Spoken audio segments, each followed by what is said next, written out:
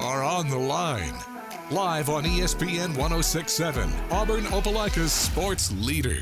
Online at espnau.com or on the ESPN 1067 app. To be on the line, call in at 334-321-1390 or toll free at 888-382-7502. You are on the line with Jacob Goins. You're on the line. You're on ESPN 1067, Auburn Opelika sports leader. I'm your man, Jacob Goins, here on the Friday edition of On the Line, the show that tells you like it is and holds nothing back. Hope you're all doing well on this Friday afternoon. Sun is shining. It's a beautiful day here in the Auburn Opelika area. Hopefully you're having a good day as well. We have made it to the weekend. Just today, we've got this afternoon, and then we get out of here for the weekend. So hopefully you have some good plans. Haven't looked at the weather, so I'm not too sure what it's supposed to look like. But hopefully you've got something good planned. Maybe you're just going to chill at the house and relax. Maybe you're going out to do some stuff. Whatever it may be, I hope you've had a good week, and I hope you have a great weekend. But before the weekend, we've got a great show on tap for you today, so make sure you stay tuned all 2 hours. We're here from 2 to 4 here on the Friday edition of On the Line. Phone lines are open. I'd love to hear from you. Call in, be on the line. I'd love to hear from you. 334-321-1390. That's the number to put you through to me. You can call in, talk about anything you want to talk about related to sports, anything I'm talking about, anything else that's on your mind going on in the sports world. Call in, be on the line. I'd love to hear from you. 334-321-1390. That number again, 334-321-1390.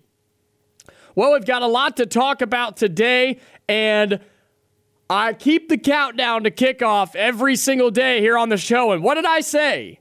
I said the countdown to 50 is on, and guess what, folks? We are 50 days away from Auburn football kicking off the 2022 season. That is right, 50 days from September 3rd. I am so excited. We've got a lot to talk about on that today, and I'm telling you, from here on out, right, from here on out, it is July 15th, and we are 50 days away from Auburn kicking off the season. And what's good about that is there is some football before Auburn kicks off. Vanderbilt plays, I think, a week before everybody else. They play at Hawaii, which is kind of interesting.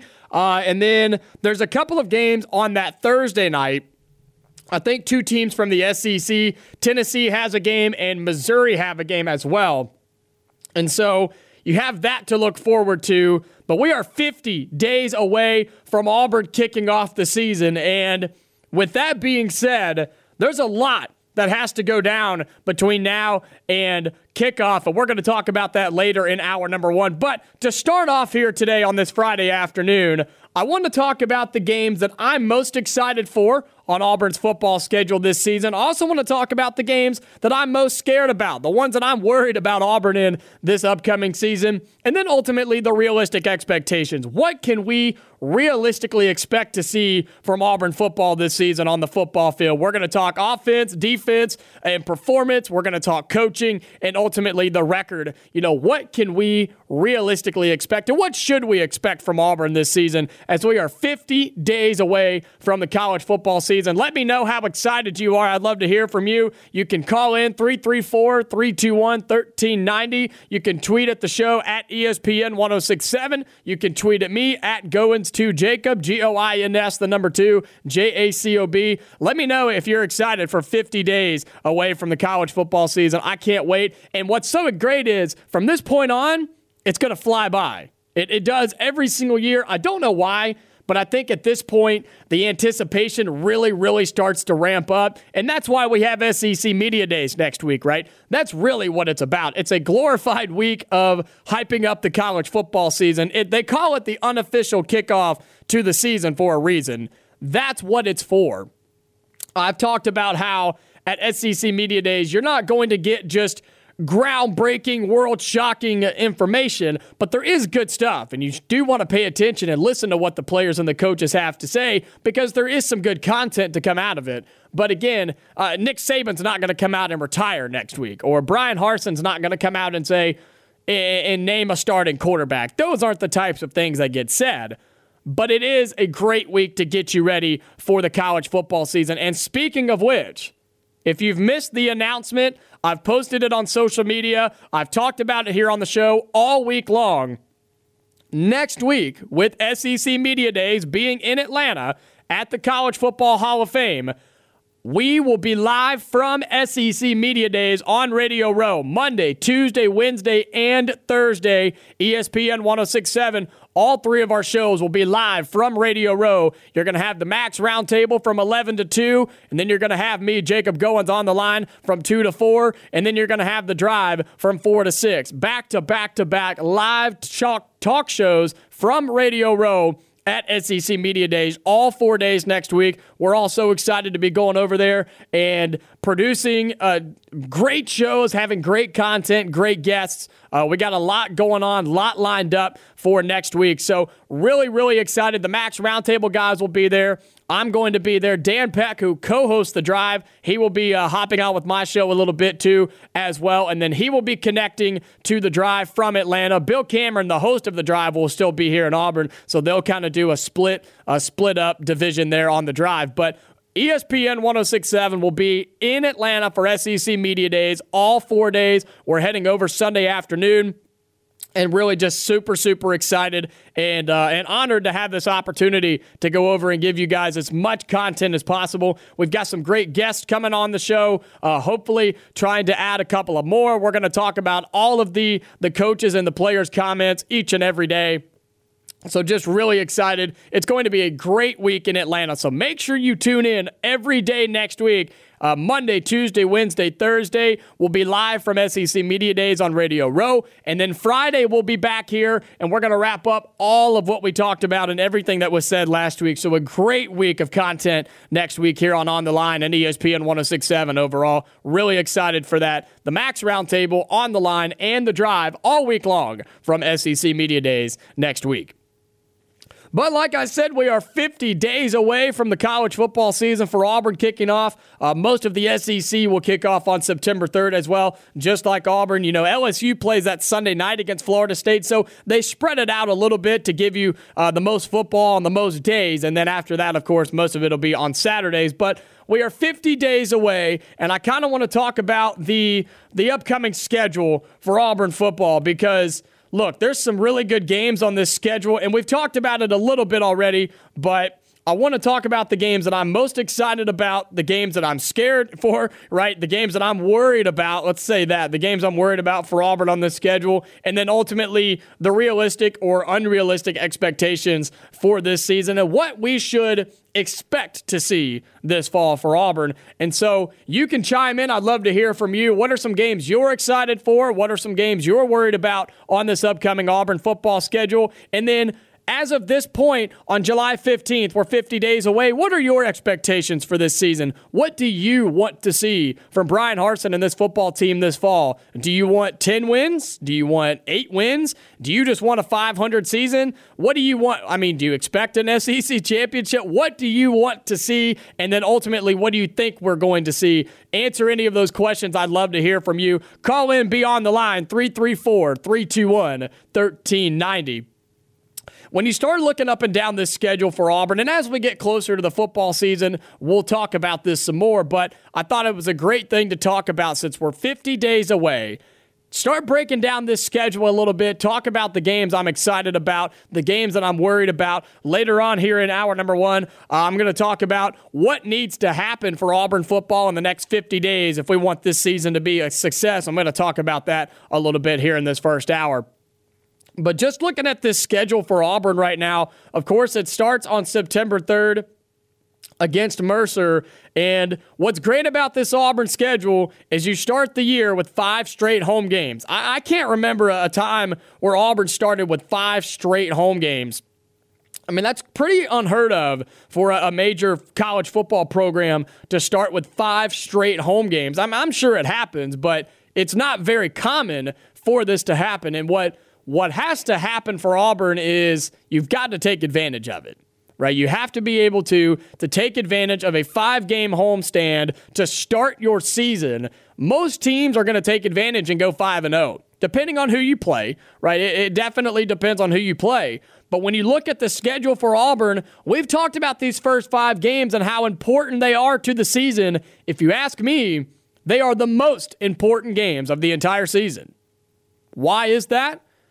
Because if you get off to a hot start, things are going to be okay, right? If you go, let's say Auburn starts 5-0. You have Mercer, San Jose State, Penn State, Missouri, and LSU. Let's say Auburn starts 5-0.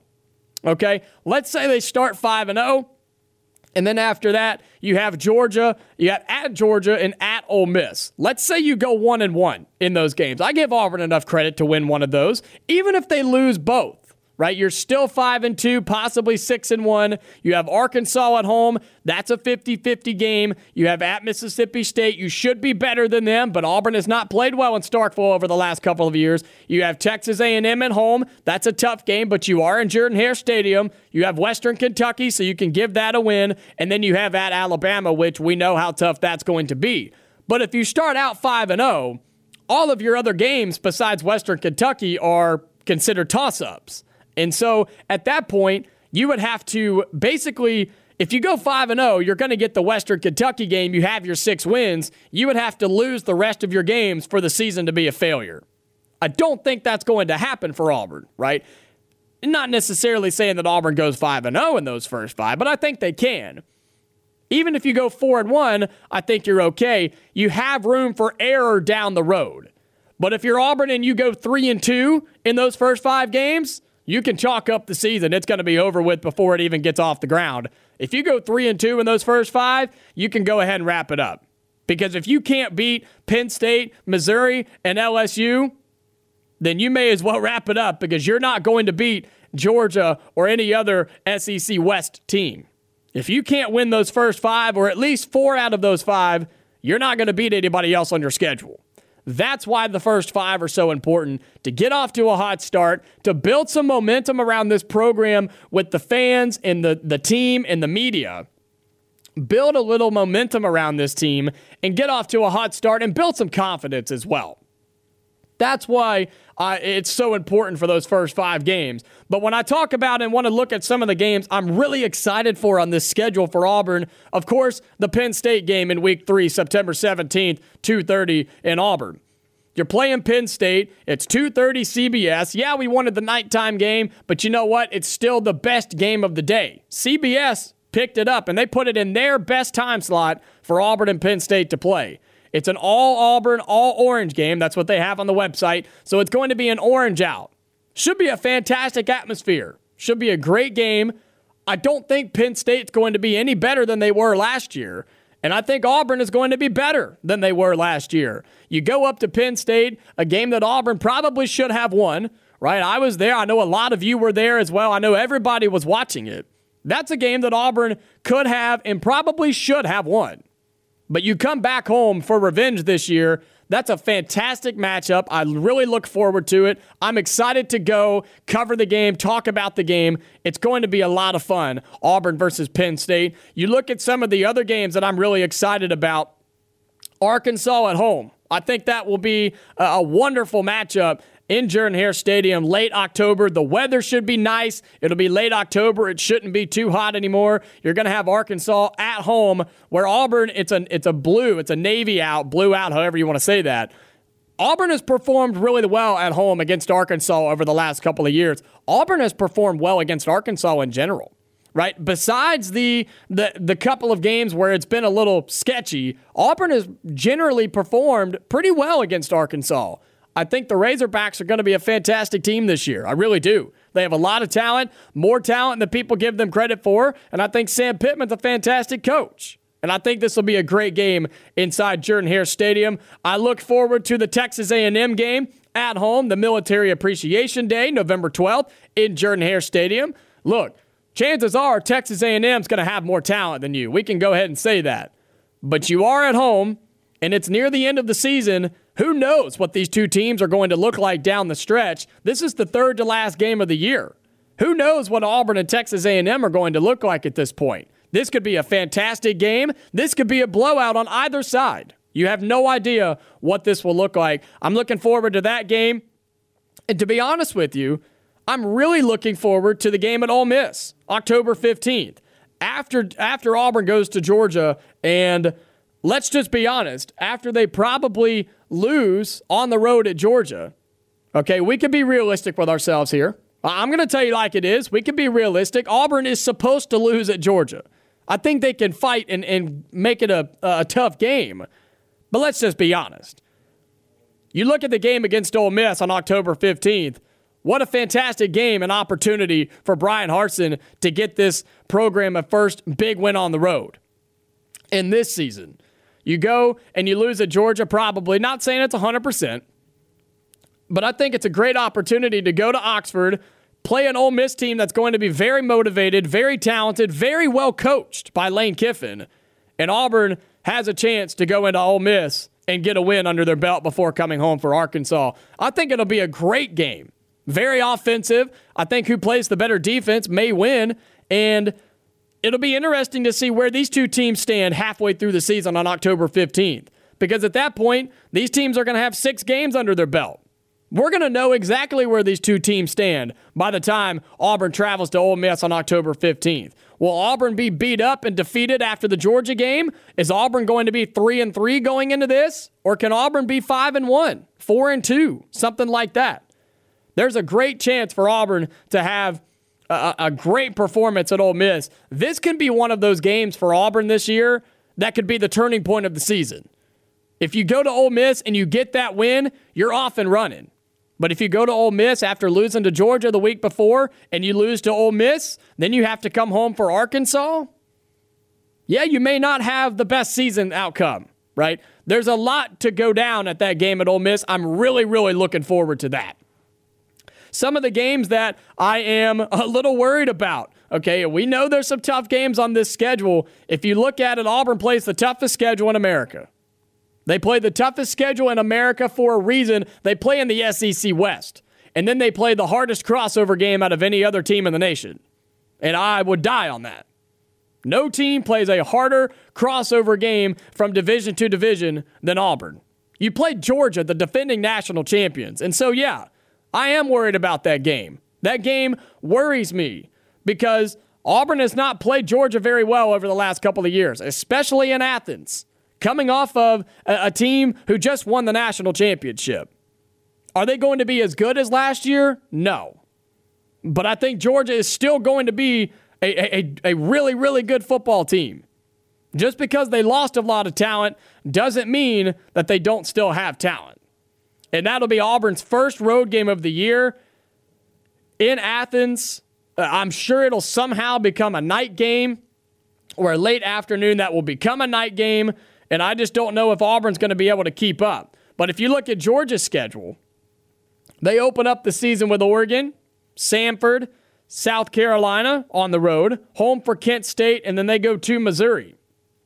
Georgia should be 5-0 coming into this game, and they probably will. Can Auburn be 5-0 going into that Georgia game? It worries me a little bit. And look, let's be honest. You want to talk about expectations. We can't expect Auburn to go in there and win this game. We can't realistically expect that. We can want that to happen, right? I want Auburn to win that game. I think everybody wants Auburn to win that game. But you can't expect that. Even if Auburn goes 5-0 and they blow the doors off of all the first 5 opponents, realistically, you can't expect that. The Georgia game, it worries me, there's no doubt. We'll talk some more about this on the other side of this break. We're off and running here in hour number 1 on the Friday edition of On the Line. It's a great day on this Friday afternoon. Beautiful outside looking out the window here in the studio. What are some of the games you're excited about on Auburn's schedule this year? And what games are you worried about a little bit as we are 50 days away from kickoff from Auburn in this 2022 season? Give me a call. Be on the line. I'd love to hear from you. 334-321-1390. More Auburn football conversations on the other side of this break. You are on the line on ESPN 106.7. Online at ESPNAU.com or on the ESPN 106.7 app. Back here on the Friday edition of On the Line, Jacob Goins with you on ESPN 106.7, Auburn Opelika Sports Leader. Hey, question of the day. We're sticking with the Auburn football conversation as we are 50 days away from the football season kicking off for Auburn in 2022. I've been talking about the games that I'm most excited about. I'm going to talk about the games that I'm worried about coming up. If you want to call in and talk about those, I'd love to hear from you, 334-321-1390. But question of the day, in general, just a general question here, what are you most excited about for this upcoming football season? Whether it be Auburn football getting back in Jordan-Hare Stadium, whether it be the game day experience, whether it be chilling on the couch and watching football from 8 a.m. on college game day, watching it to Pac-12 at night, Pac-12 after dark, watching it till 2 o'clock in the morning, whatever it may be. What are you most excited about in this upcoming college football season? It can be Auburn-related in general, anything you want. What are you most excited about for this upcoming college football season? Call in, be on the line. I'd love to hear from you. 334-321-1390. That number again, 334-321-1390. Well, I talked about the games that I am most excited about, but what about the games I'm most worried about on this upcoming schedule for Auburn football? Talked about the Georgia game. I think we can all agree we're worried about having to go to Athens, right? We're worried about Auburn having to go to Georgia for the first game on the road this season.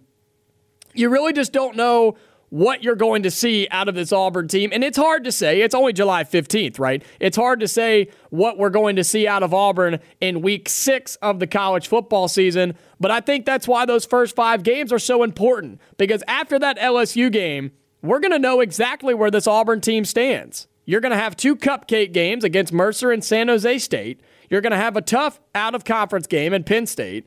And then you open up with 2 SEC opponents, Missouri out of the East and LSU from the West. And know that Missouri and LSU are not really this year going to be top-tier SEC championship level talents, but they are going to be good and give you a tough game. Missouri's going to try and put 50 points on you, and LSU is just going to play you tough. And who knows what we're going to see out of an LSU team coached by Brian Kelly. We have no idea what that's going to look like. And so coming out of that stretch, we're going to know exactly where Auburn stands in week 6 when they go to Georgia. And I'm worried about it. I'll be honest. I'm extremely worried about the Georgia game. And some other games I'm worried about. I said that I was excited about this game, but I'm also very worried about it. How about that game the very next week, October 15th at Ole Miss? Sure, I'm excited about it. I think it could be a fantastic game. I think it could be a huge momentum shift for Auburn in this season. I think it could be a massive win on the resume for Brian Harsin and the Tigers. But there's no doubt that I'm worried about it. Ole Miss is going to be a good team this year. They have a great coach. They have a lot of talent. And they're at home. They're going to be motivated. And we looked at the schedule. We looked at their schedule, right? And we know that Ole Miss does not have the hardest schedule, right? Their schedule is pretty favorable when you look at it. You know who they play before Auburn? Troy, Central Arkansas, Georgia Tech, Tulsa, Kentucky, and Vanderbilt. That's it. That's all. They maybe have one loss on that schedule, and that's Kentucky. But Kentucky has to go to Oxford. I think Kentucky's going to be very good. But can they beat Ole Miss on the road? I don't know. I really don't know. And so there's a great chance that Ole Miss could be 6-0 when Auburn comes to town. And Auburn's not going to be 6-0 when they go to Ole Miss. If they are, you can call in and tell me I was wrong, and I will gladly say, yes, I was wrong. But there's a good chance Auburn could be 5-1. That could be the game of the week in week 6. It could be one of the games of the week, right? I'm excited about the game, but I'm also very worried because I think it could go one of 2 ways. I think Auburn could go to Ole Miss, handle business, and just outman Ole Miss and really show that Auburn is back and here to stay. Or Auburn goes to Oxford and gets the doors blown off, and they get beat by 30. I don't think there's any in between. I don't think it's a shootout back and forth. I don't think it's just a barn burner, last possession, Hail Mary, whatever it may be. I think Auburn either goes in there and manhandles them and takes care of business, or Ole Miss just absolutely destroys them. And I don't know. I have that weird feeling that that's how it's going to go down. We're a long ways away, but that's just kind of the vibe that I get when Auburn plays Ole Miss. Some other games I'm worried about. Obviously, at Mississippi State. And yeah, sure, a lot of these are road games. I've got another one that I'm worried about. We'll talk about it in just a second. But at Mississippi State. And I'm not worried about the matchup. If this game was in Jordan-Hare Stadium or this game was even on neutral site, I would pick Auburn just about every time. But we know that Auburn has not played very well in Starkville. We know Auburn has not played very well against Mississippi State on the road. Why? I don't know. But they just haven't. And the times that Auburn has gone on the road over there, it's been ugly the last couple of times. And so what is going to change this year to make that different? What is Auburn going to do to avoid having those struggles on the road at Mississippi State? Because, yes, they are a good team, and they've got some talent. They're not going to blow you away. They have Mike Leach, who's a fantastic coach, who they seem pretty set on having there for a while, and they're going to be ready to play. But Auburn should be better. Auburn should always be better than Mississippi State when it comes to football. Always. And so what is going to be different this year where Auburn can go on the road and take care of business? We should not have to sweat about Auburn going to Mississippi State. We shouldn't have to worry about that. That should be a game where we feel comfortable and confident going into and not have to worry about it. And then the next game, at home against Texas A&M. Sure, I'm excited. I'm worried. A&M is supposed to be good. This is the year that A&M is supposed to put it all together. They've got talent. Jimbo's been there long enough. This is the year that A&M fans want results. Will they get it? And at this point, November 12th, like I said, this is the third to last game of the year. A&M's going to be good by this point. And if they're not, then the whole fan base is going to riot.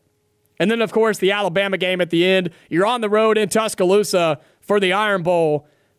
It's tough to play there, man. But we know one thing about the Iron Bowl. It's anybody's game, anytime, any year. That's a long way away from now. We're 50 days away from the college football season. Give me a call, answer the question. I'd love to hear from you. Call in, be on the line. We got 30 minutes left here in hour number one. Stay tuned. A lot more Auburn football talk coming up.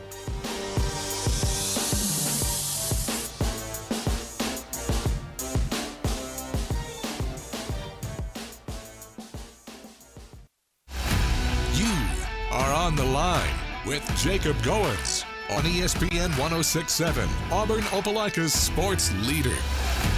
Back here on the Friday edition of On the Line, the show that tells you like it is and holds nothing back. Jacob Goins with you on ESPN 106.7, Auburn Opelika's sports leader. Halfway through hour number one here on this Friday afternoon. It is gorgeous outside. I know it's hot, but it is gorgeous outside. Again, I haven't looked at the weather, so not too sure what it's going to do this weekend. Hopefully it stays nice and it doesn't rain. What about the rain we had the other night? Oh my goodness, it rained. It poured.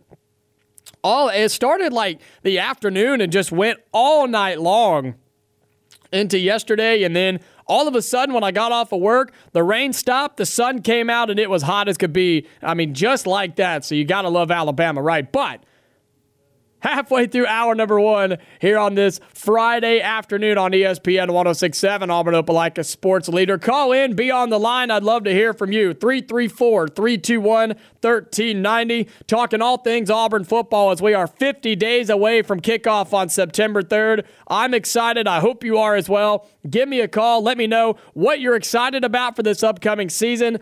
What games are you most excited about for Auburn? Which games are you worried about for Auburn? And then again, what are you excited about overall for this upcoming season? I'd love to hear from you. Call in, be on the line. I'd love for you to be a part of the show. 334-321-1390.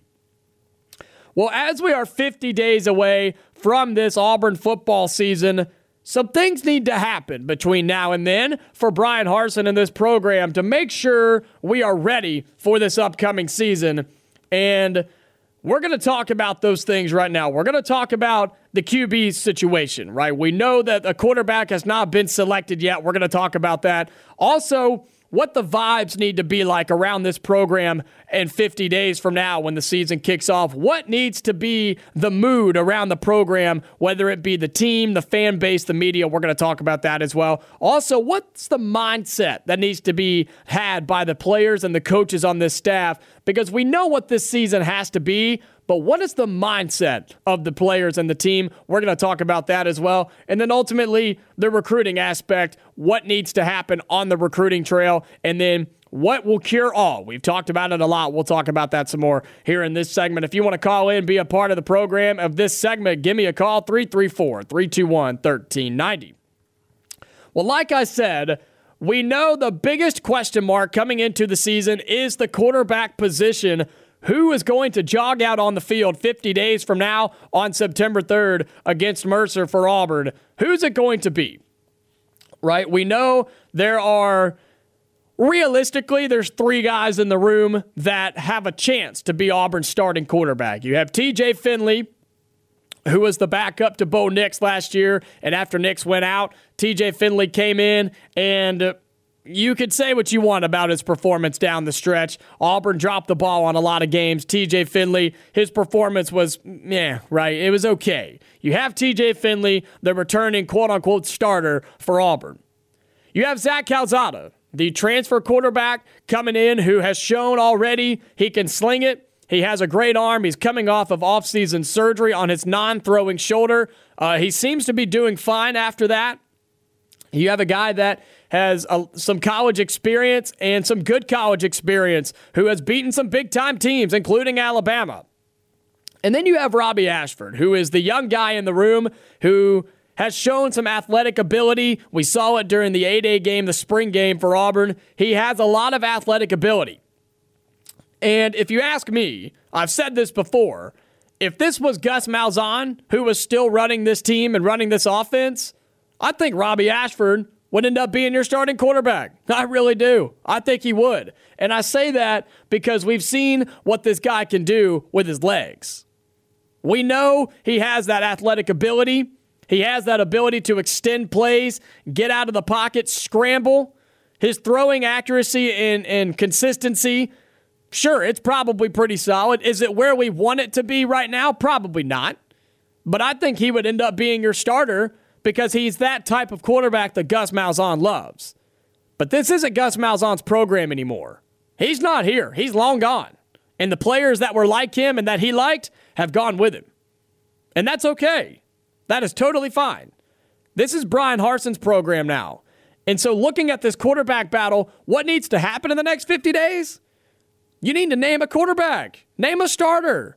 And a lot of times we've seen the trend of, college football coaches and programs. They don't formally announce their starting quarterback. They just wait until game day and the kickoff happens, the offense jogs out on the field, and the starter will put his helmet on and run out on the field. And that's the first time we see who's going to start. But in this case scenario for Auburn, I don't know if that's the best decision, and here's why. We all know who the starter is going to be. You can deny it.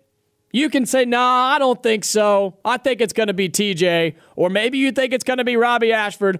You can say that, and if you believe it, that's totally fine. But that's not going to be the case. We all know that Zach Calzada will be the starting quarterback for Auburn. A guy like him, with his skill set and his eligibility and his athleticism and his mindset, a guy like that does not come to Auburn with a new system, a new coach, and so much opportunities. He does not come to Auburn to be a backup. That's not how this is going to go down. We know that Zach Calzada will be the starting quarterback come September 3rd in 50 days. But here's what I'm saying needs to happen. We need to name him the starting quarterback before game one. And here's why. People know he's going to be the starting quarterback. If we know that's the situation, other teams around the SEC and other teams like Mercer and San Jose State, they know he's going to be the starter. They're studying film on him. He's the best quarterback in the room. So why wouldn't he be the starter? And so not naming a starter to try and quote-unquote confuse the opponent, that's not going to happen here. They all know. And even if that's the case, and they are preparing for, TJ Finley or whoever, they're going to prepare for all of them. If they're smart about it, they're going to prepare for multiple quarterbacks in multiple different situations and multiple different play sets, because that's probably going to happen. I would bet that we probably see a little bit of other quarterbacks this year in different play styles and different play calls. But at the end of the day, Zach Calzada is going to be your man. And so, in my opinion, why don't we go ahead and once fall practice starts, a week or two in, let's have that quarterback competition. Let's have that day where we decide who's going to be the leader on this team, who's going to be the starting quarterback, and with a couple of weeks before the season starts, let's name him QB1. Because what that will do, that will give the team somebody to rally around. That will give the team a leader on and off the field. If they know 2 weeks before the season, okay, this is our starting quarterback. Let's rally around him. Let's do what we need to do to make sure he can do what he needs to do for us to try to win some football games. You have 2 weeks to rally around your guy and support him and practice with him being QB1.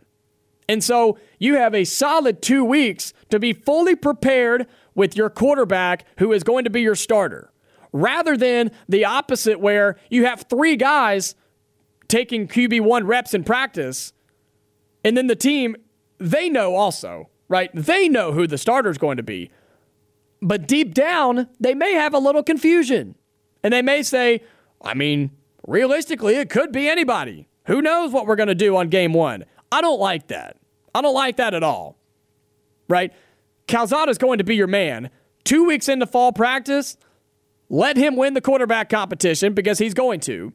Name him QB1, and let's practice for a couple of weeks with our starting quarterback so that way on September 3rd, we're ready. We don't have to worry about the growing pains. We don't have to work out the kinks because he hasn't gotten as many QB1 reps in practice as he should have. Let's get that out of the way before we hit the football field on September 3rd against Mercer.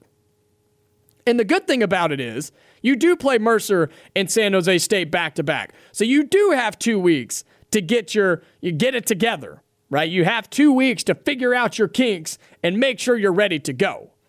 But what I'm saying is in the next 50 days, and even less than that, before you hit September 3rd, I want Zach Calzada to be named the starting quarterback. So he gets the reps, the team gets the reps, they have their guy, and it just flows better. There's no confusion, and everything just flows better. That needs to happen before game 1 for Auburn and Brian Harsin and this entire team to have success. I also think that the vibes around this program need to become more positive. And I say that coming outside of the program. I've talked about this in the last couple of weeks, and I've asked you, the listener, how you feel about it. How do you feel about this program right now? Are you positive about it, or are you still a little hesitant? We've seen it from the national media. Some of them are really, really high on Auburn and think they're going to surprise some people. But a lot of people are expecting the same thing as last year and Brian Harsin to not be here next year. And so, in my opinion, in the next 50 days, you've got to create some positive vibes around this program. You've got to do it from the media standpoint. You want the media on your side, especially in this town. You want the media on your side, local and national. You want them talking positively about you coming into the season and as the season gets going. When game 1 happens, you don't want the storylines to be, can Brian Harsin get it done? Is he on the hot seat? We've already seen those articles. And so really they're already behind. You want the storylines to be, what can Auburn do to have a successful season? How many games can Auburn win realistically? You want those types of headlines, not can Auburn survive? Can Brian Harsin save his job in year 2? Those aren't good headlines to have. You also want to have positive vibes with Auburn itself. Let's be honest. Brian Harsin, look, he made some people mad a few months ago. He ticked off the wrong crowd. But he seemed to know what he was doing. But coming into this season, I think it's smart for him to make sure that Auburn knows he wants to be there and he's doing everything he can to make Auburn better. I think that's really important for him to do. Because again, he really did tick off the wrong people. And he did it on purpose. Because they came at him and he turned around and went right back at them. Like he should have. And so I think he needs to make sure that the vibes and the relationship within Auburn and the program, the school, the program, the boosters, whoever it may be, the board, whoever, that all needs to be mended and everybody needs to be on the same team coming into football season. Because if everybody's going against each other and butting heads and rooting against your own team, that's toxic. And we're not trying to have that. And if you do have that, you're not going to be successful. You also, if you're Brian Harsin in this program and Auburn in general, you need to have positive vibes coming from the fans. The fans' outlook on this season and their optimism going into the season within the next 50 days, it needs to rise. I think it is, but it needs to go up even more. When Jordan-Hare Stadium opens up on September 3rd with 80,000-something people, you want all of them to feel good about the season. You don't want them coming in and saying, well, here we go. Let's hope it goes okay. Not sure what we're going to see. Hope we win. You don't want that. You want people excited for the football season, and you want your fans to be supporting the team and the program. That's what fans are supposed to do. You're supposed to be there to support. And I think Auburn fans do a great job at that.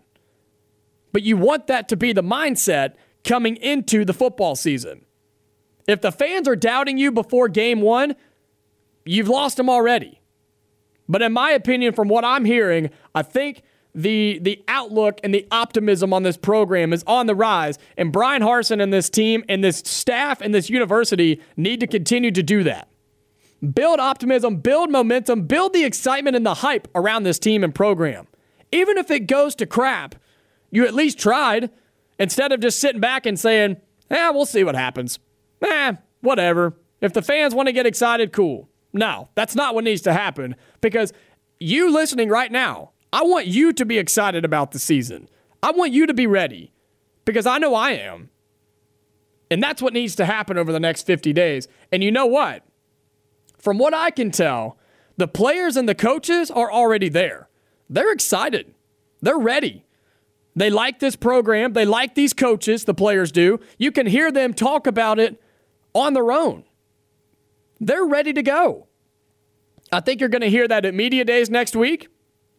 And I think you're going to continue to hear that over the next month or two until we get to football season. They're already hyped up and positive and speaking positively and thinking positively about this program. That needs to continue with the media, Auburn in general, and the fans. But within this team on these players, you've got to create that winning mindset if you're Brian Harsin. We know, what's the word that I've used for this season? What does Brian Harsin have to do? He has to survive, right? And that's what this season is about.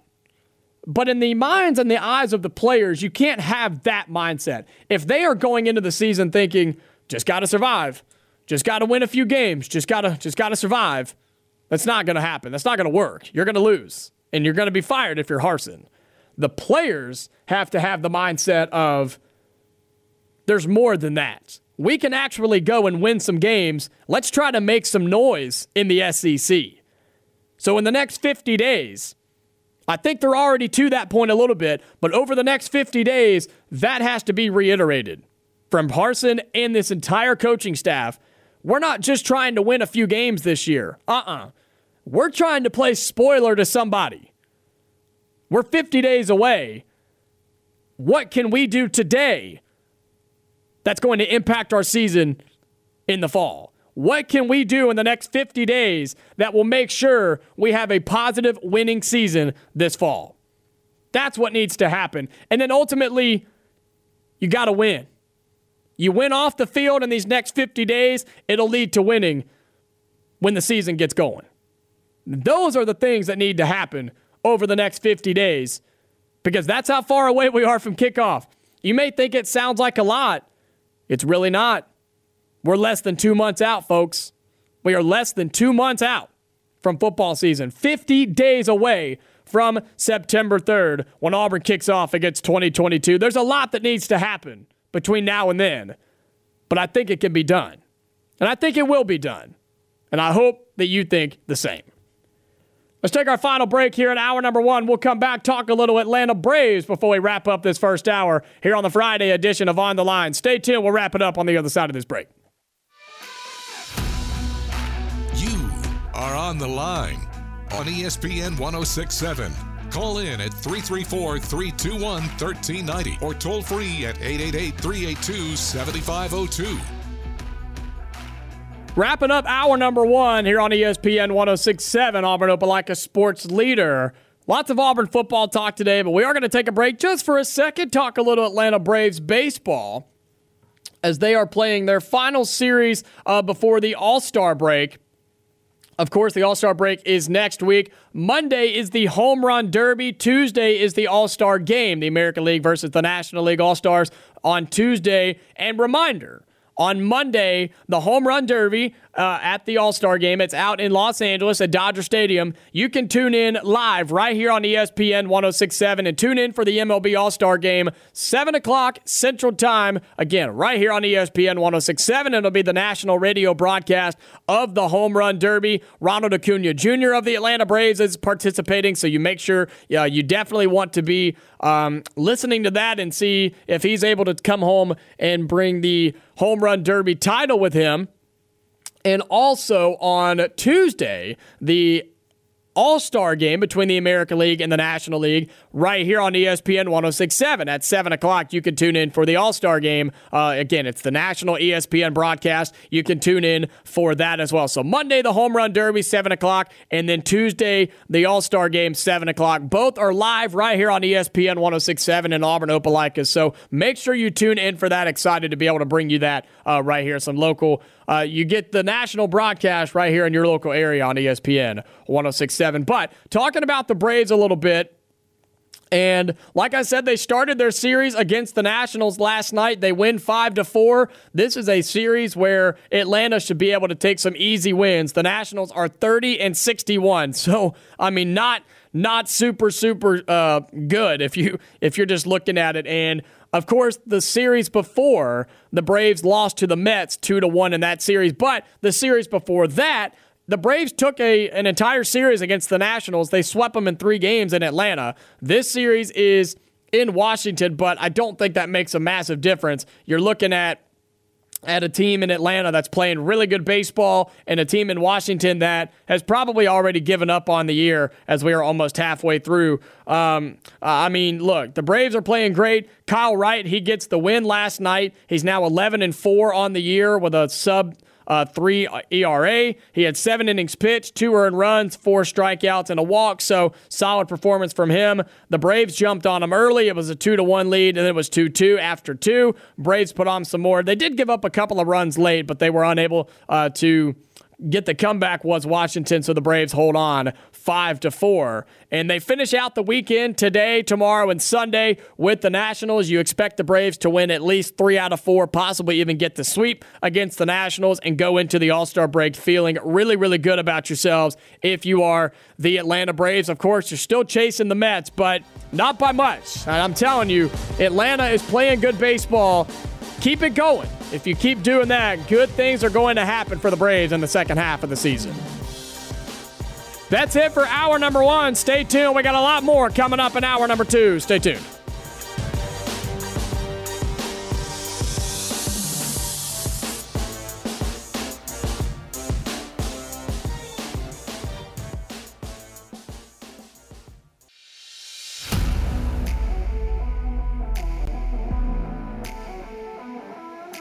You are on the line.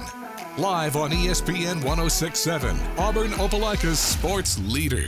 Online at ESPNAU.com or on the ESPN 106.7 app. To be on the line, call in at 334-321-1390 or toll free at 888-382-7502. You are on the line with Jacob Goins. You're on the line here on ESPN 106.7, Auburn Opelika sports leader. I'm your man, Jacob Goins, here on the Friday edition of On the Line, the show that tells you like it is and holds nothing back. Hope you're all doing well on this Friday afternoon. It is gorgeous outside. Sun is shining, a little bit of clouds, blue in the sky. I know it's hot, but it's not raining, so we should be happy about that. Hope you're all doing well on this Friday afternoon. Hour number 1 officially in the books. You know what that means. Hour number 2 officially underway. Here on ESPN 106.7, Auburn Opelika Sports Leader. If you missed any of hour number 1, make sure you go and find the podcast. Just search On the Line wherever you get your podcasts. I will upload that immediately following today's show. I cut all the commercials out of it so you can go and listen to it commercial-free.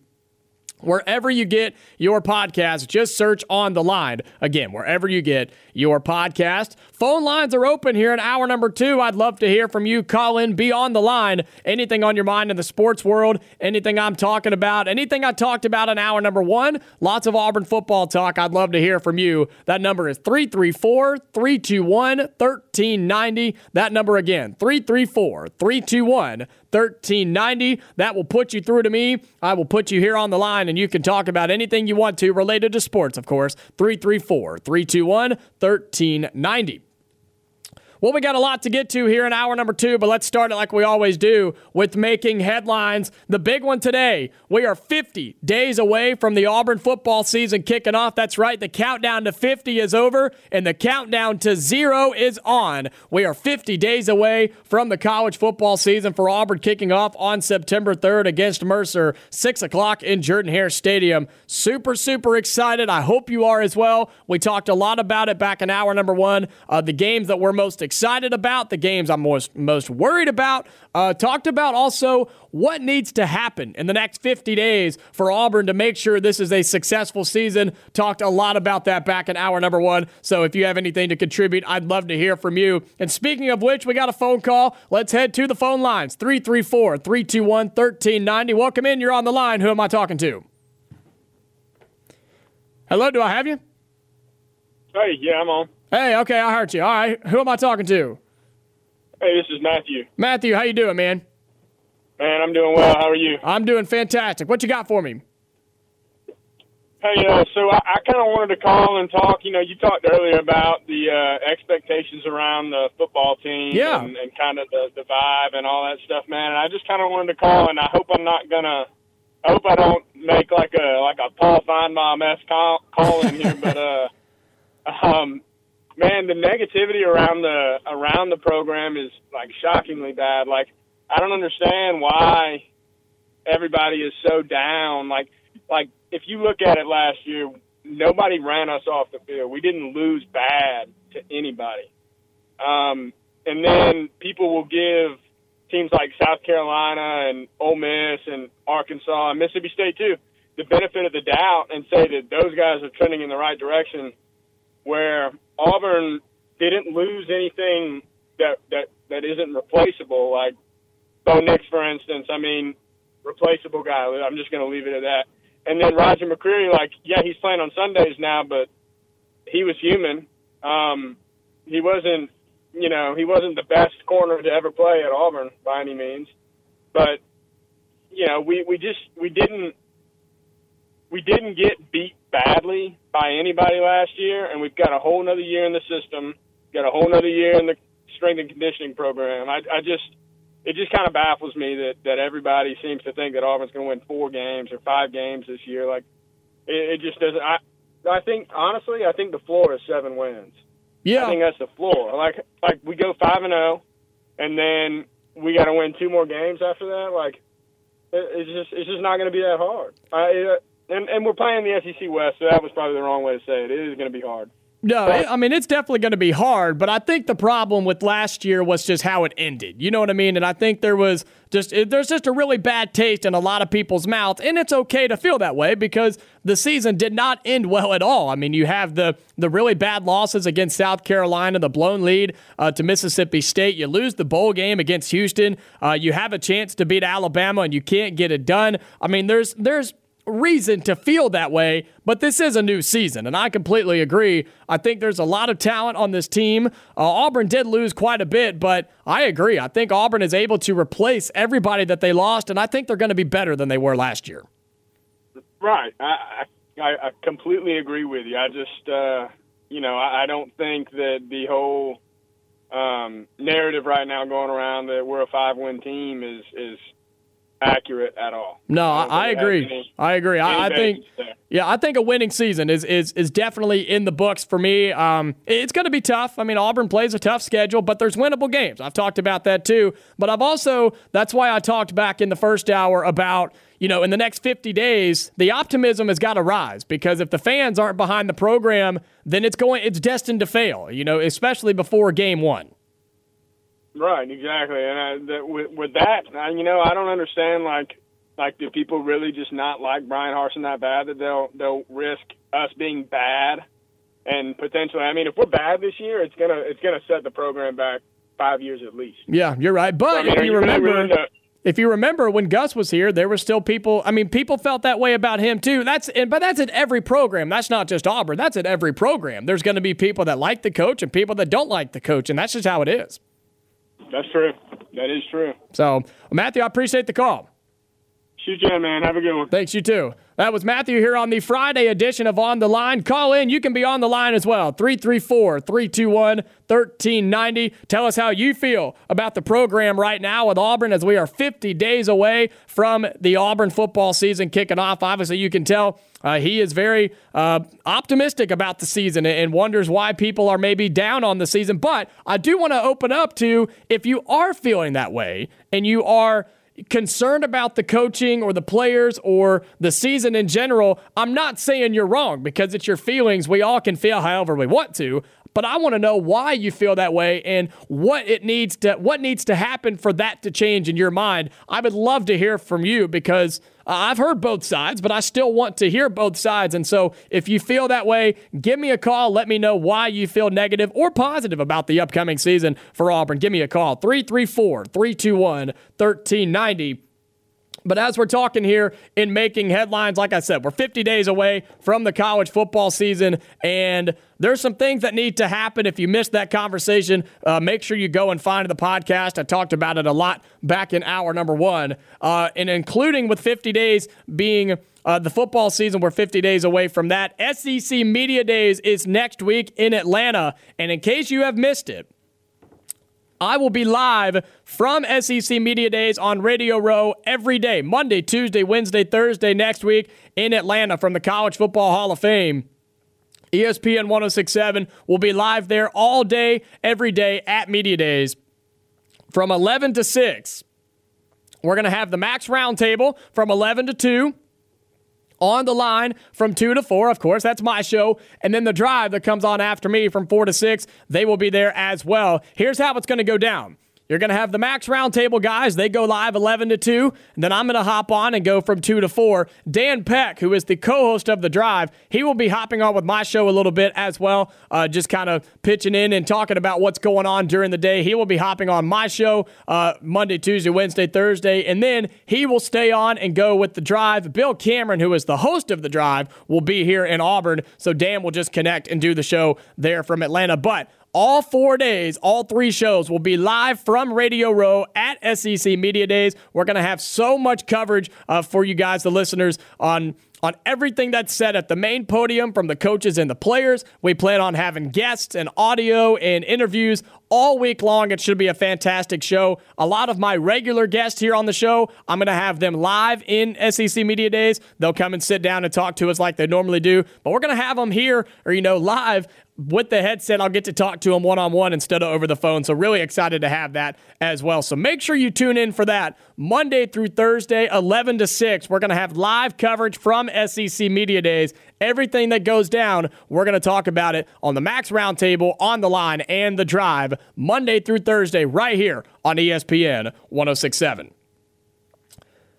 Moving on and making headlines, the Atlanta Braves They beat the Washington Nationals last night in Game 1 of this 4-game series on the road in Washington. Of course, this is the last series before the All-Star break for the Atlanta Braves and everybody else around Major League Baseball. The Braves right now, 54-37. They have 3 more games against the Nationals. I expect them to win 3 out of 4 in this series. They swept the Nationals in a 3-game series back before they played the New York Mets at the beginning of this week. So they played that series, I guess, late last week and over the weekend. And they swept the Nationals. They take Game 1 5-4. You look at the pitching for the Atlanta Braves. Kyle Wright, he gets the win last night after 7 innings pitched, 2 earned runs, 4 strikeouts, and a walk. Sanchez for the Nationals gets the loss. But Jansen, he finally gets in. Kenley Jansen, he gets the save last night for the Braves. He comes in with 1 inning pitched. He did give up a run in the 9th inning, but he had 2 strikeouts and was able to close the deal on the Washington Nationals. And looking at just kind of the standings right now for the Atlanta Braves in the National League East, and they're still 2.5 games back of the New York Mets. You look at the Mets, 56-34. The Braves are 54-37. There's still half a season left, so there's a lot of time for the Braves to make it up and get the lead and run away with it maybe. There's no telling what's going to happen in this division. But the Braves are 2.5 games back of the New York Mets. And the Mets, coming out of the Braves series, they win their first game against the Chicago Cubs. That's the series they have before the All-Star break. They won the first game. Their second game got postponed. They play again tomorrow. The Mets playing at the Cubs. So some winnable games for the Mets as well. The Braves got to take advantage. We looked at the schedule leading after the All-Star break. There's some winnable series on the other side.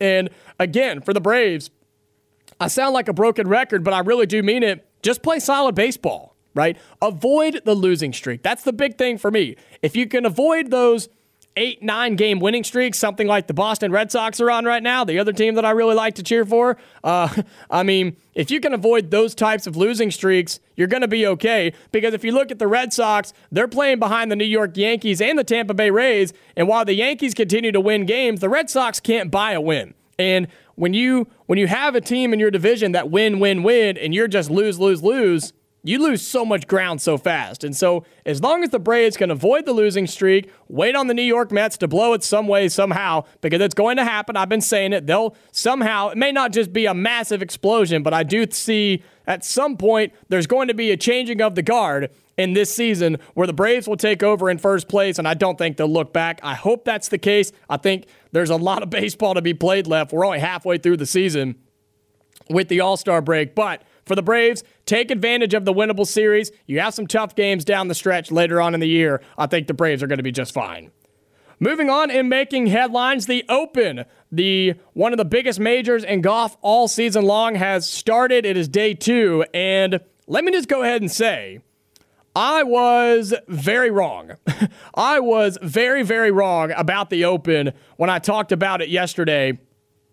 Normally, this is a tournament where the winner shoots 2, 3, 4 under par, maybe, right? And I talked about why that is. The courses are usually very, very tough. The weather is normally horrible. It's normally rainy and windy and cold, and that's why the scores are usually not very low. But I was wrong. The weather has been perfect. They're playing at St. Andrews over in Scotland, and when the weather's not bad, St. Andrews is not a horrible course. It's very flat and long. And of course, these guys can hit it a mile, no matter where they're at, what club they're using. And I talked about how I thought the Open would be, again, a 2 or 3 under par winner. But the weather's been beautiful, and it's supposed to be even nicer over the weekend. And as you can see on the leaderboard right now, Cameron Smith, 13 under par. He shot 8 under today. Cam Smith, he is playing unbelievable golf right now. The leader in the clubhouse, Cam Smith, at 13 under. So let me be the first to say I was very wrong about what the winner was going to shoot. I didn't know the weather was going to be just beautiful and not have to deal with that. But most of the time in the Open, like I said, the wind is blowing at 30 miles an hour. The rain is coming down sideways. It's cold as everything. It's normally miserable experiences over there, but they haven't had to worry about that. And you can see Cam Smith, 13 under, some big-time names at the top. Cameron Young, 11 under. Everybody's just about done for the day. Looks like they are. A couple of guys still on the course, but, of course, they tee off so early over there. Everybody's just about wrapped up. You have Rory McIlroy at 10 under. He shot 4 under today. He's 10 under. Victor Hovland at 10 under. Dustin Johnson at 9 under. Scotty Scheffler, 8 under. Adam Scott, 7 under. I mean, just some big, big names on this leaderboard over at the Open. And one of the big ones that did not make the cut was Tiger Woods. He had a very emotional walk on 18 today. They saw the video, or they played the video of him walking up to the 18th green, had his hat off, waving to everybody. Was very emotional. He started, choking up, crying a little bit. And what may be his final Open, I'm not sure if it is, but there's a lot of people that think this will probably be his last Open championship. I hope not, but again, he's gotten to that age, and he's had so much happen in his life where it's just tough for him to compete anymore on this level. And he shoots 9 over for the tournament. He shot 3 over today and finished 9 over for the tournament. Of course, he did miss the cut. Some other big names to miss the cut. Phil Mickelson, he shot 6 over today to finish 6 over for the tournament. So a bad day for Phil. The lefty today. Brooks Koepka missed the cut after shooting a 4 over in the first 2 days. Kevin Na, Zach Johnson, John Daly, Keegan Bradley, they all missed the cut as well. But the big one, Colin Morikawa, the defending champion, he missed the cut at 1 over. The cut was even par. And so you look at some of the big names again. Colin Morikawa, he's the defending champion from last year, and he misses the cut. But the big one was Tiger Woods missing the cut, and a very emotional Tiger walking up to the 18th green. Will it be his last one? I don't know. I can't speak on that. I don't really know. But a lot of people think that it probably will. And I don't want it to come off that I don't like Tiger Woods. I love Tiger. I've loved watching him play. I just didn't like when he was in a tournament and was playing really bad and he still got more coverage than everybody else. Look, he's not there on the weekend. He's not going to get any coverage. I just think he's gotten to that point in his life and career. It's just tough for him to play and compete at this level anymore. And the guys that are playing are so good. I mean, guys like Cameron Smith and Dustin Johnson and Scotty Scheffler, I mean, these guys are way too good, man. They're too good. They're younger than Tiger, and they're just better than him now, and that's just how it's going to be. Tiger Woods misses the cut at the Open. That's it for Making Headlines here on Friday, July 15th, 2022. We've got a lot more to talk about here in this hour number 2 on this Friday edition of On the Line on ESPN 106.7. Call in, be on the line. I'd love to hear from you. 334-321-1390. Anything on your mind in the sports world that you want to chime in on, call in, be on the line. I'd love for you to be a part of the show. 334-321-1390. Question of the day. I proposed it back in hour number 1. I'd love for you to call in and give me your answer. When we're 50 days away, we are 50 days away from the college football season, what are you most excited for this upcoming college football season? It can be Auburn related, just in general college football, whatever it may be. Getting back to the stadium, watching it on your couch, grilling out, having tailgates, whatever it may be. What are you most excited about for this upcoming college football season? That is the question of the day. Give me a call. I'd love to hear your answer. 334-321-1390. My answer when we come back here on the Friday edition of On the Line. You are on the line on ESPN 106.7, online at espnau.com, or on the ESPN 106.7 app. Back here on the Friday edition of On the Line, Jacob Goins with you on ESPN 106.7, Auburn Opelika sports leader. A question of the day, in case you missed it.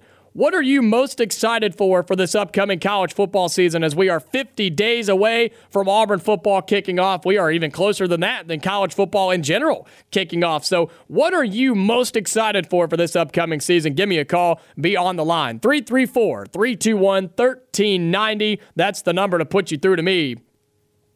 There's a lot that I'm excited for in this upcoming college football season. We'll talk about Auburn specifically and then just college football in general because I love it just so much.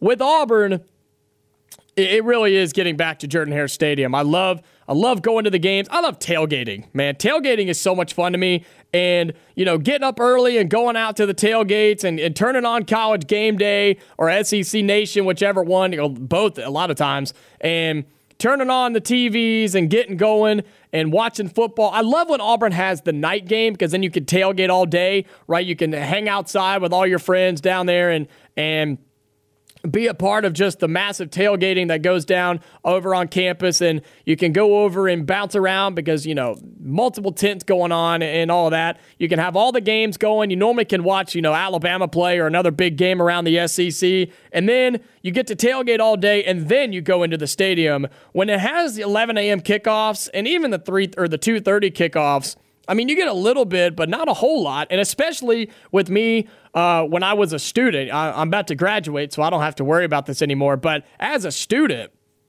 kickoff, let's see, for a 3:30 kickoff or a 2:30 kickoff, I think the doors would open up like 3 or 4 hours early. It was something ridiculous like that. And 2 hours, whatever it was, you had to go in hours before and just stand there.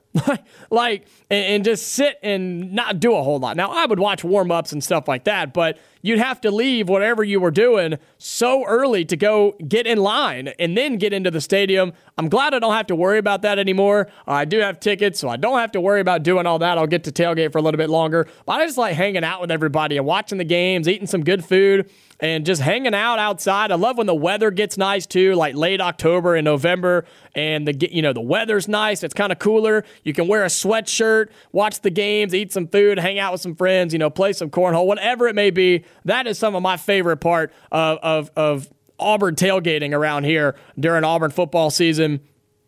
And then overall, what I'm most excited for this college football season is just watching the games, man. I just love watching and I'm interested to see what it's going to look like this year compared to last year. What I mean by that is I always love to see which programs take the next step and which ones take a step back. I'm excited to see the coaches, the new coaches around the SEC and around college football and see what they are going to do with their new programs. I'm excited to see new players in new places. Bo Nix out in Oregon. I'm interested to see how that's going to go. Of course, they open up the season with Georgia, so we'll see how that game goes down. And really just excited for those big matchups. And, in the SEC season and even in the non-con season as well, just getting up and knowing there's just good football on all day long. I love when there's a game right there at 11, and then right after it at 2 or 2:30, and then right after it at 5, and then there's a late night game. I just love watching football all day long, whether I'm at the house watching games all day, or I'm hanging out with friends, or at tailgates watching games all day, whatever it may be. I just love the college football season so much, and I'm excited for a lot. I haven't really just given one answer. I've had a bunch, but I love college football. I know you do as well. We're 50 days away, and there's still a lot to cover before we get to that point. I'm excited to be able to cover SEC Media Days next week, and then after that, we're just a couple of weeks away from fall camp and practice starting up. We'll have storylines coming out of that probably just about every day like we normally do every single year when fall practice gets going. We're going to start learning, who wins position battles, especially with the quarterback position. God forbid we have to get any information on injuries, but that's part of the game, so, we'll obviously cover that if it happens, God forbid, and so much more. And then once fall camp starts, the hype and excitement really just jumps through the roof for college football season. We really start diving into the schedule and start diving into this team and finding out what we are going to see on the football field this year from Auburn. I think it's going to be a great year.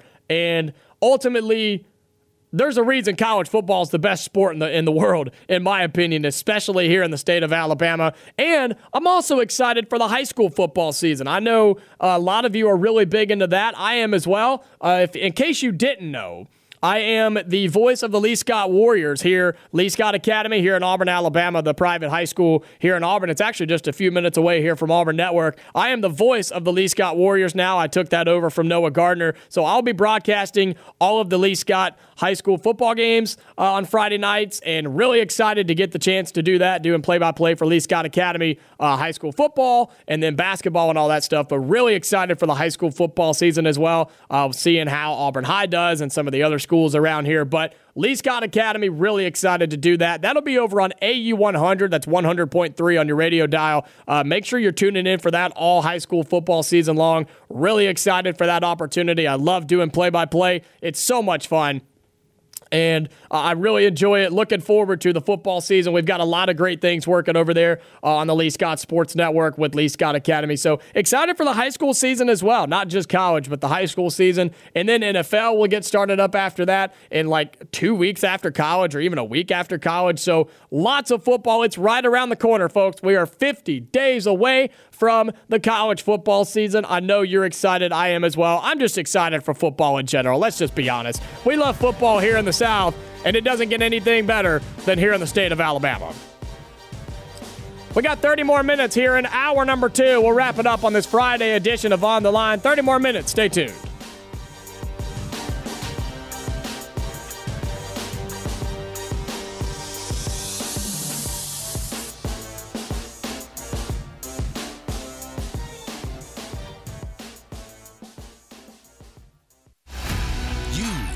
On the Line with Jacob Goins on ESPN 106.7, Auburn Opelika's sports leader.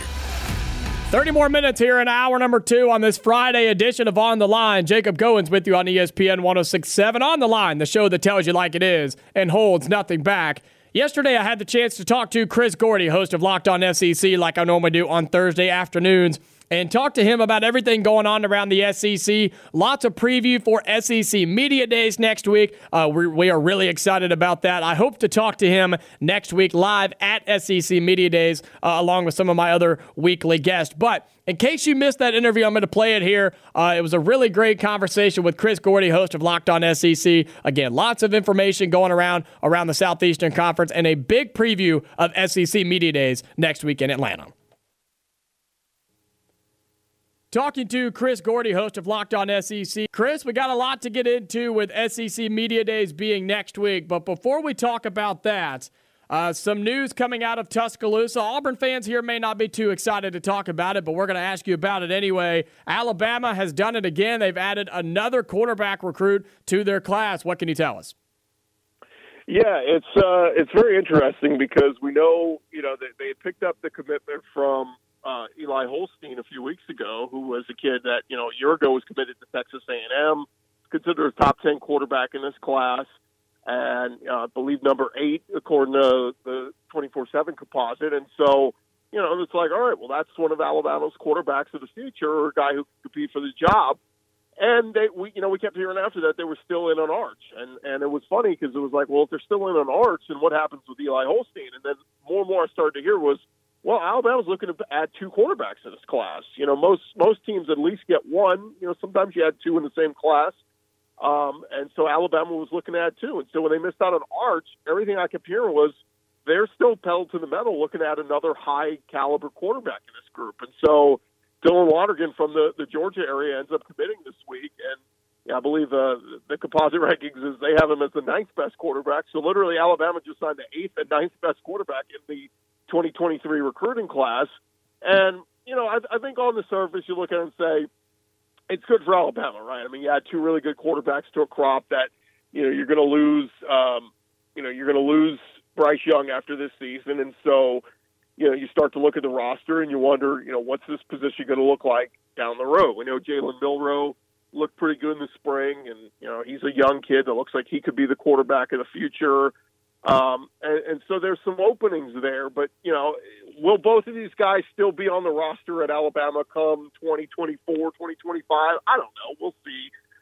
Certainly one of them could flip before, signing day and decide to go elsewhere. But I'd say if you're an Alabama fan, you're happy, you're pleased getting these 2 kids. This is, if you're not going to get Arch, these are 2 really good quarterbacks, but it does just kind of look like one of those things. Well, if you're Lonergan, why would you go there if Holstein's already there? And if you're Holstein and you see Lonergan just sign, why don't you flip elsewhere? Or a one-time A&M commit. They're looking for a quarterback. So all that's still on the table, but I think if you're an Alabama fan, you're happy getting both of these kids and certainly have the capability to be the future starter in Alabama.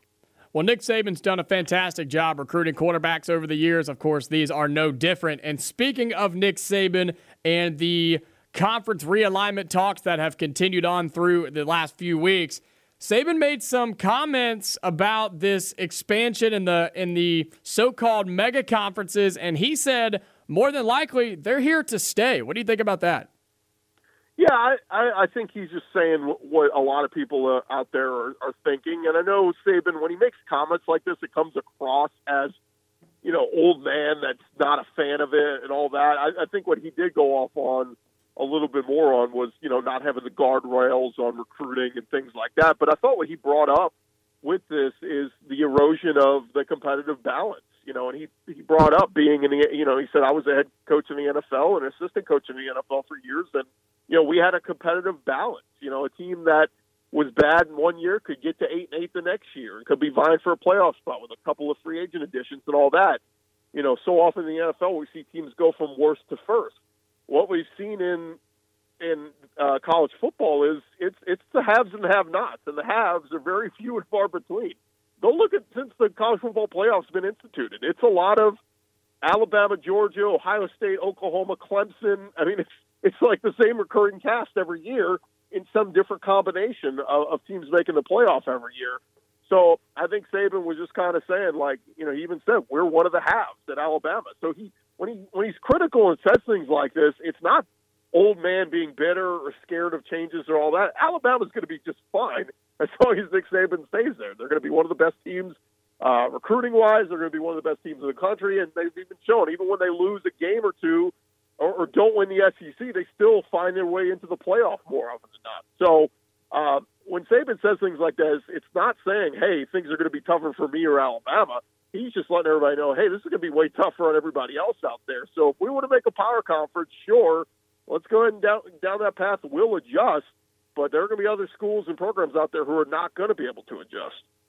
And I feel like when Nick Saban makes these types of comments, at any time when Nick Saban opens up about the stuff that's going on around college football, the smart thing to do is to shut up and listen, because he's always right in somehow, some shape or form. He's always right about what he's talking about. I think he's going to be correct here. But like you just said, he's okay with it because Alabama's just going to do what they do. They're going to adjust, adapt, and overcome and continue to win football games. Yeah, and he singled it out. He said market share is a big part of this. It's not like the Big Ten looked at UCLA and USC.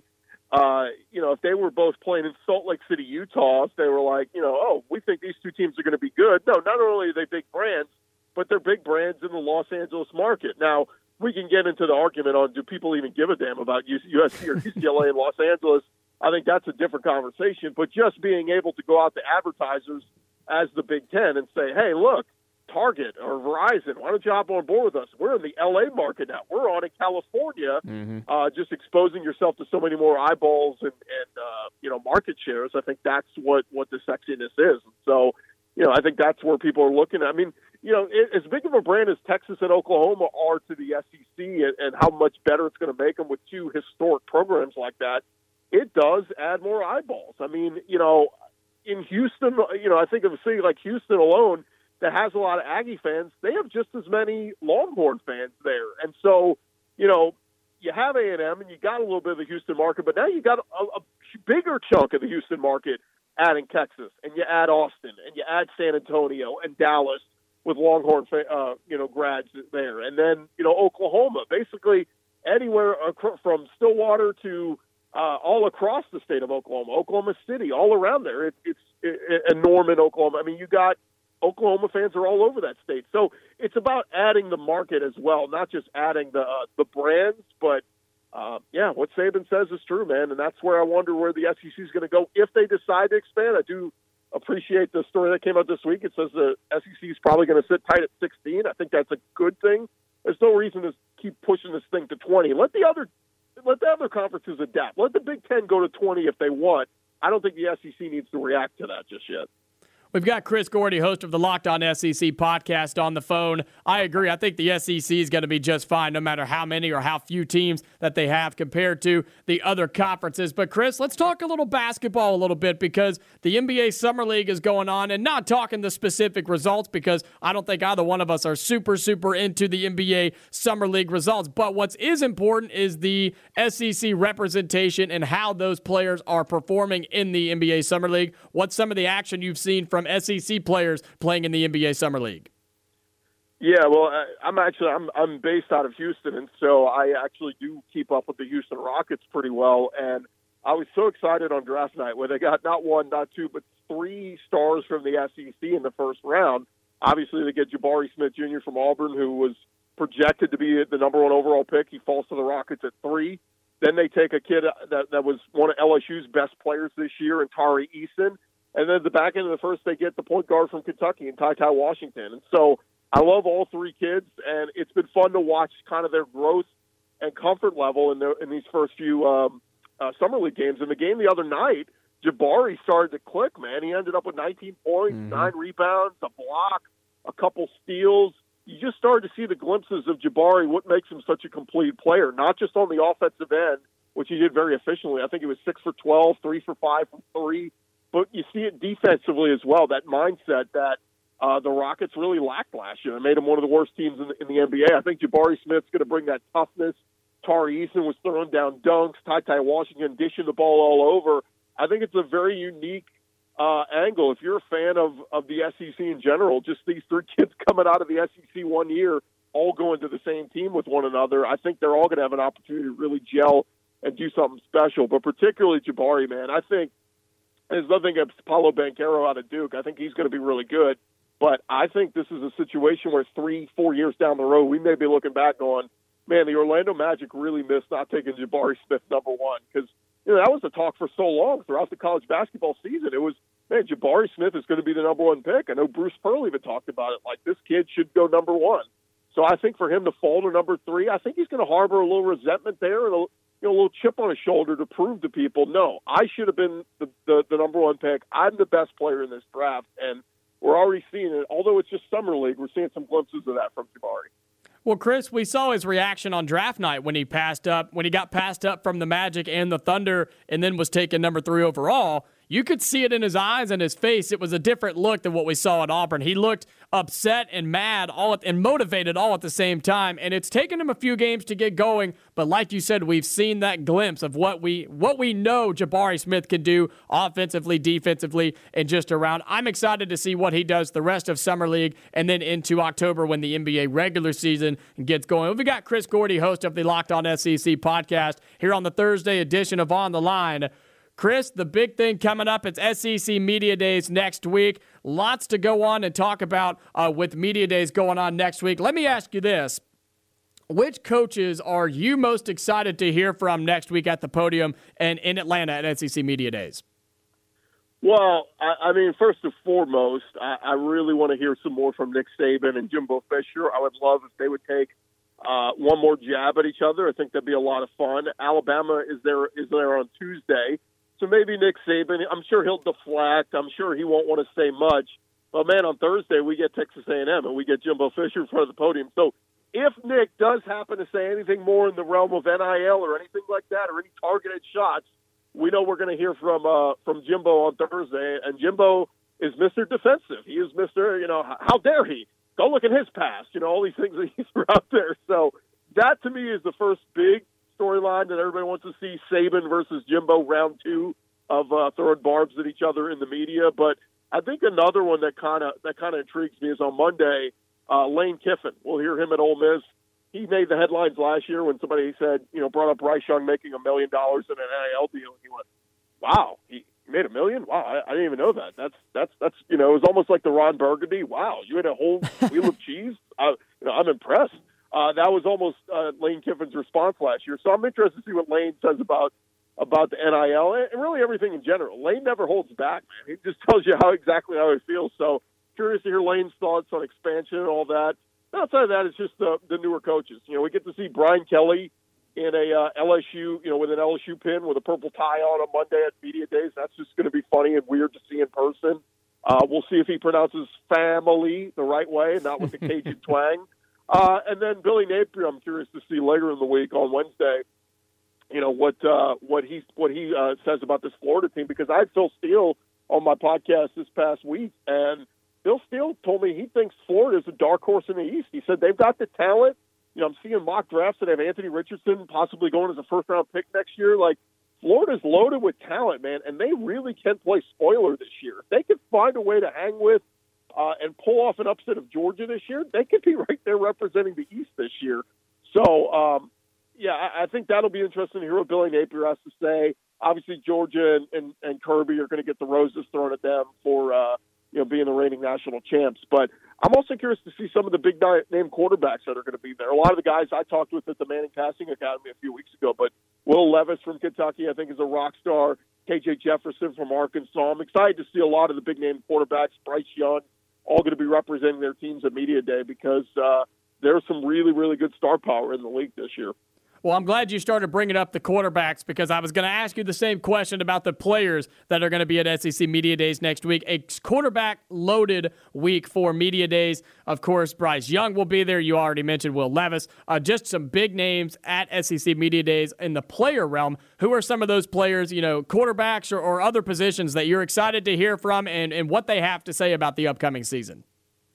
Yeah, a few notes here that I think are interesting. One, we know LSU and Ole Miss weren't going to bring a quarterback because they've got battles on their hands. Alabama bringing Will Anderson, Jordan Battle, and Bryce Young, I think, is as big star power as you get. I was a little surprised Mississippi State didn't bring Will Rogers. They're bringing Austin Williams, one of their wide receivers, who actually represented them last year, and then a defensive lineman and a linebacker. South Carolina, I thought it would have been easy to bring Spencer Rattler, but they're bringing an O-lineman, a D-lineman, and then their wide receiver, DK Joyner, who played quarterback in the Duke's Mayo Bowl, and a really, really good kid, so I'm excited to catch up with him. Vanderbilt is bringing Mike Wright. I thought that was a little eye-popping because, Ken Seals has kind of been either the starter or splitting time with Mike Wright the last year or so. So, they're basically all but saying, Mike Wright is going to be our starting quarterback at Vandy. And then just some of the other notes, obviously Stetson Bennett at Georgia, Anthony Richardson at Florida, KJ Jefferson at Arkansas, Will Levis at Kentucky. Those are all big-name guys. Auburn, for still having a quarterback battle on their hands, I think is bringing as much star power as anybody. When you talk Tank Bigsby, who's going to be arguably the best, if not one of the best running backs of the SEC this year, Derek Hall, big-time edge rusher, and then John Samuel Shanker, who basically outside of the Georgia tight ends, I think is going to be right up there and on a lot of preseason watch lists for one of the better tight ends in the league this year. So, a lot of star power, a lot of big names. Tennessee's bringing Hendon Hooker, Trevon Flowers, Cedric Tillman. So I'm excited to see this, man. For there still being some quarterback battles out there, there's certainly going to be some big names at SEC Media Days next week. And, Chris, one more question before we get out of here. Does any coach or team need to have a good day at Media Days next week to boost their program up in the eyes of the media and the fans? Yeah, the two coaches I look at most that I'd say are on the hot seat, Eli Drinkwitz at Missouri. They're bringing a wide receiver and a couple of defensive players, and, they're kind of lacking the big star power. I know they did get one of the top wide receivers in recruiting that's going to come in as a freshman. So, they have potential for stardom, but they still have a quarterback battle going on and all that. I think Eli Drinkwitz has to kind of say all the right things, because I think this could, this very well could be his last year at SEC Media Days. And then I know Brian Harsin is only going to be his second one, but man, just with all the negative stuff that was going around with him, back in January and losing all the players to the transfer portal, losing assistant coaches and all that, I'd like to hear Brian Harsin come in from a positive perspective and talk about the excitement for this season, having his guys now at coordinators, and I think he's got a real opportunity to get some positive flow going for him. Because outside of them, what is it? Maybe Mike Leach at Mississippi State, but they seem to kind of like him and where things are going. So I would just say that Drinkwitz and Harsin might be the two guys on the biggest hot seat. It's hard to say that with Harsin only going into year two and having a massive buyout and all that kind of stuff. But I think Auburn fans are they were very out on him towards the end of last year. And I think they're excited to get back in with him. He just needs to give them some things to root for. Well, we'll see how it goes. I'm excited. I know you are as well for SEC Media Days next week. Let everybody know where they can keep up with everything you're doing with the Locked On SEC podcast. Yeah, just LockedOnSEC.com is the easiest way to find us, or wherever you get your podcasts. Just search Locked On SEC. We're on iTunes, Spotify, anywhere you get your podcast. And then the video version is up on YouTube, and we've been getting a lot of responses from the video version of the podcast. And this past week we had Colby Wooden on, who was fantastic. Really, really good kid at Auburn who's hoping to have a big year. I keep saying this is going to be his prove-it year. He'll be a redshirt junior, and he has 4 sacks 2 years ago, 5 sacks a year ago. I think this is a year he could get in that 7, 8, 9 sack category and have a monster year and be off to the NFL draft next year. So, really good conversation. If you guys didn't catch that, I encourage all your listeners to go check it out. That was my conversation with Chris Gordy, host of the Locked On SEC podcast yesterday. Always great talking to him. He always has great stuff. Hoping to talk to him next week live at SEC Media Days. We'll see how that goes. But make sure you go and check out the Locked On SEC podcast. Stay tuned. We're going to come back and wrap up this Friday edition of On the Line. Stay tuned. You don't want to miss it. You are on the line on ESPN 106.7. Call in at 334-321-1390 or toll free at 888-382-7502. Wrapping up the Friday edition of On the Line, the show that tells you like it is and holds nothing back. Jacob Goins with you on ESPN 106.7, Auburn Opelika sports leader. It's been a great show today. If you've missed any of it, make sure you go and find the podcast. Just search On the Line wherever you get your podcast. I'll upload that immediately following today's show. I go and cut all the commercials out of it so you can listen commercial-free. If you missed any of today's show or any other of my shows, make sure you go and find the podcast. Just search On the Line wherever you get your podcast. It's been a great show today as we have been highlighting everything to look forward to this upcoming college football season. We are 50 days away from Auburn football kicking off the 2022 season.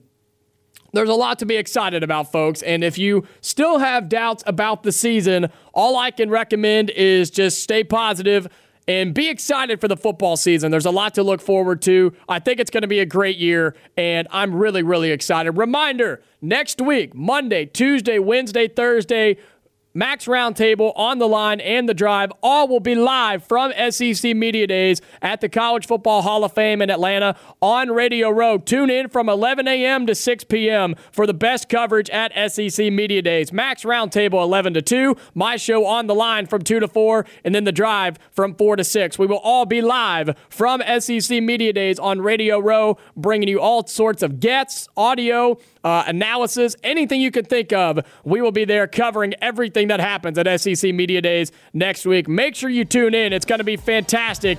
I'm looking forward to it. We got some great guests coming on the show. We'll be interviewing all types of people. You don't want to miss it. Monday, Tuesday, Wednesday, Thursday. Tune in to On the Line, 2 to 4, live from SEC Media Days.